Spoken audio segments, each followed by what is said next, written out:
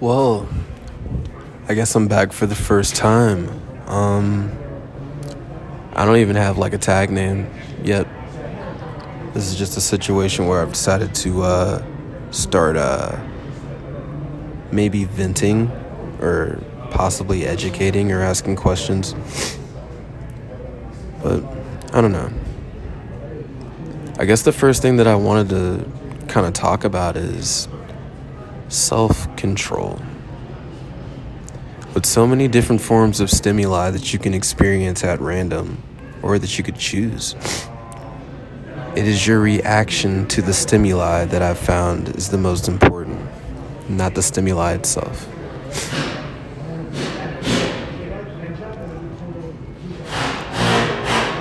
Proof of that is in the society that I'm in right now, this miniature societal ecosystem,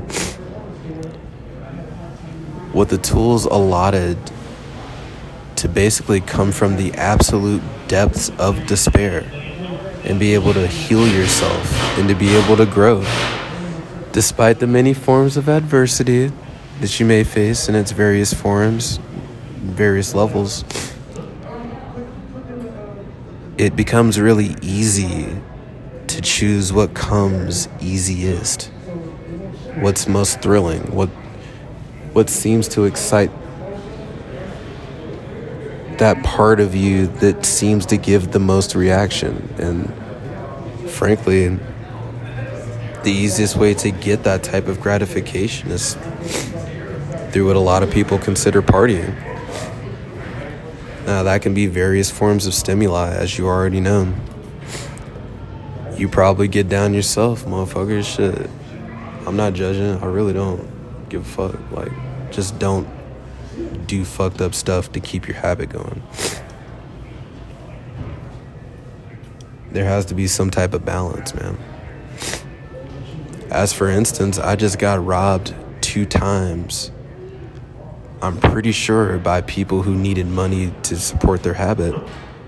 Turn around and got helped by somebody that literally just got high from what I assume is the same thing.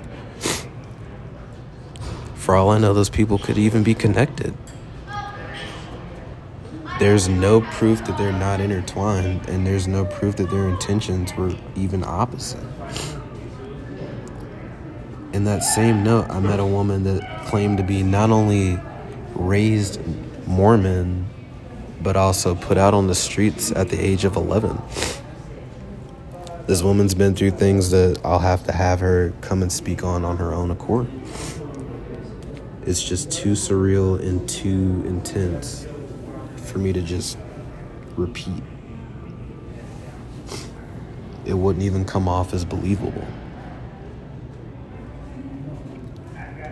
I've seen so many things over the course of what's technically 4 or 5 hours. It's hard to believe that it's in this same city, within 4 blocks.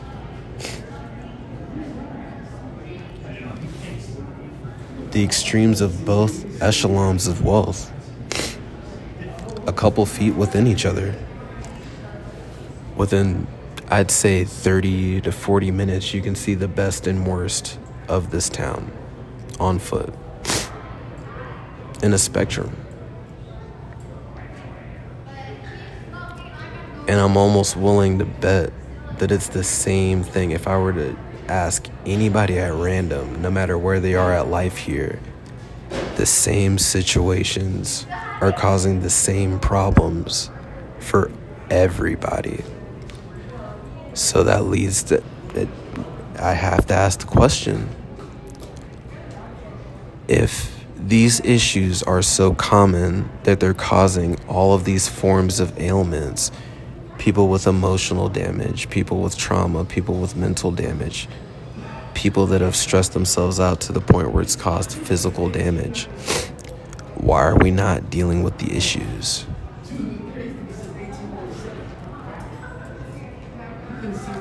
I think the analogy that I'll choose to use in this situation, and I'm sorry if my voice is at a little bit of a messed up quality. Haven't really slept in about 24 hours plus.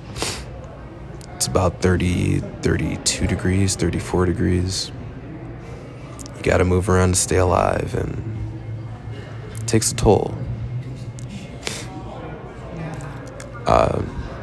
The analogy that I'll choose to use for this town is a doctor attempting to treat the ailments of a sickness, but not treating the sickness.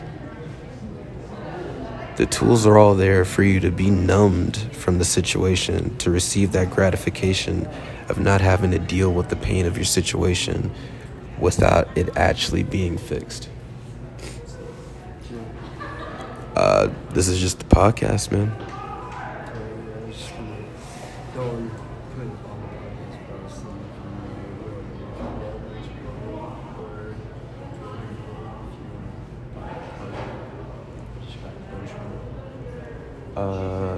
Maybe tomorrow after the casino, I'll have like enough bread to not feel bad about buying. But I definitely have to replace the cards after the whole robbing thing. Yeah, keep me updated. And hit me about moving forward with the content. As you can see, very serious. Don't really feel like waiting much longer. The other people that want to be on, I have to schedule for the meetings or the call or phone-ins. So I don't mind if you pick a topic that you're comfortable with, but let's get this content rolling. People are out here. Definitely, man. But we got to remember to sesh during. I don't know if it'll be as fun if we're just not. Definitely. If you come up with plans, like, think about it. Pick a setting, a place, an activity during, because see, I do want to see Seattle before I leave, and there's a lady that I wanted to link with, and it'd be a good idea. It'd be profitable to do some content, some videos. There's just so many options, man. You're gonna have to contact me and see what your mind's open to.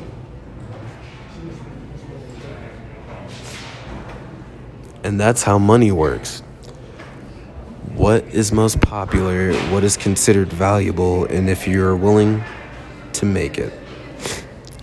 I try to find a middle ground where I feel as if I'm not giving you something that's wasting your time, where I give you something that you can apply to your life, and where I also don't feel as if I'm wasting my time. I think it's healthy. If I were to go into any type of little like segment of time to maybe, I definitely don't want to call myself telling you what to do, but maybe drop a suggestion or something that I'm practicing in my life that I find enriching, it would be a few things. First and foremost, pick something that you've always wanted to be really good at. Take the time to go and research things. Find something that you find so interesting that it brings you back to that point in your life where you didn't realize you looked dumb being excited for things. Other people's perspective does not matter. I learned that from being out here. The culture is completely different from the Southeast.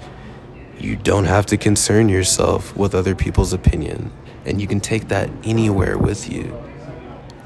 Apply that to your life and use that to gain access to what you love. I love video games and I love being mobile. I combine the two. You know what else I love? Money and art. And I'll find a way to combine those things, and I'll let that become my passion, and I'll let my passion kill me.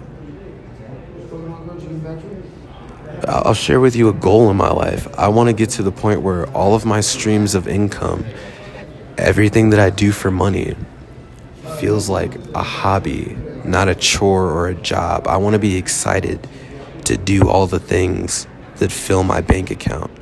I want to be that person that educates people on what I do out of passion, not out of necessity. I don't want to be concerned about bills. I already know what it's like to have nothing. If I have things, I need it to be because I want them. And hopefully you get to that point too. Don't try to be led by greed. Greed can't be satiated. Greed can't be satisfied. There's no logic to greed. There's only want. I've suffered from it. It's just another form of addiction. Just because I didn't want a hard drug doesn't mean I wasn't obsessed with it. And it doesn't mean that my mind didn't work properly when I didn't have it. Those are the facts. I let something control me, and that's a major fail in life. You can even lose your life by letting anything other than yourself control it. Anything. And to some of you, this may feel like a bunch of rambling. This may feel very random. But for the few of you that really needed to hear this, I hope it reaches you in time. And I hope that you understand. There is no set limit for a low. But as I stated earlier, you can control your reaction to a low. You can keep a low from being lower. You can control how long you stay down. I'm standing right next to somebody. We started in a bad situation around the same time. He hopped so far ahead of me so quickly, I have to ask him for financial advice. What's safe to invest in right now? And he's a decade younger than me. And now this man has financial options. He's using his money to make his money make money. I'll go deeper into that maybe in another podcast, maybe in something more themed and something more focused. But this is just something light to let you, whoever ends up hearing this know, dude. Lows happen. If you ever run into a motherfucker that says he hasn't been down, he just doesn't want to tell you. Stay up.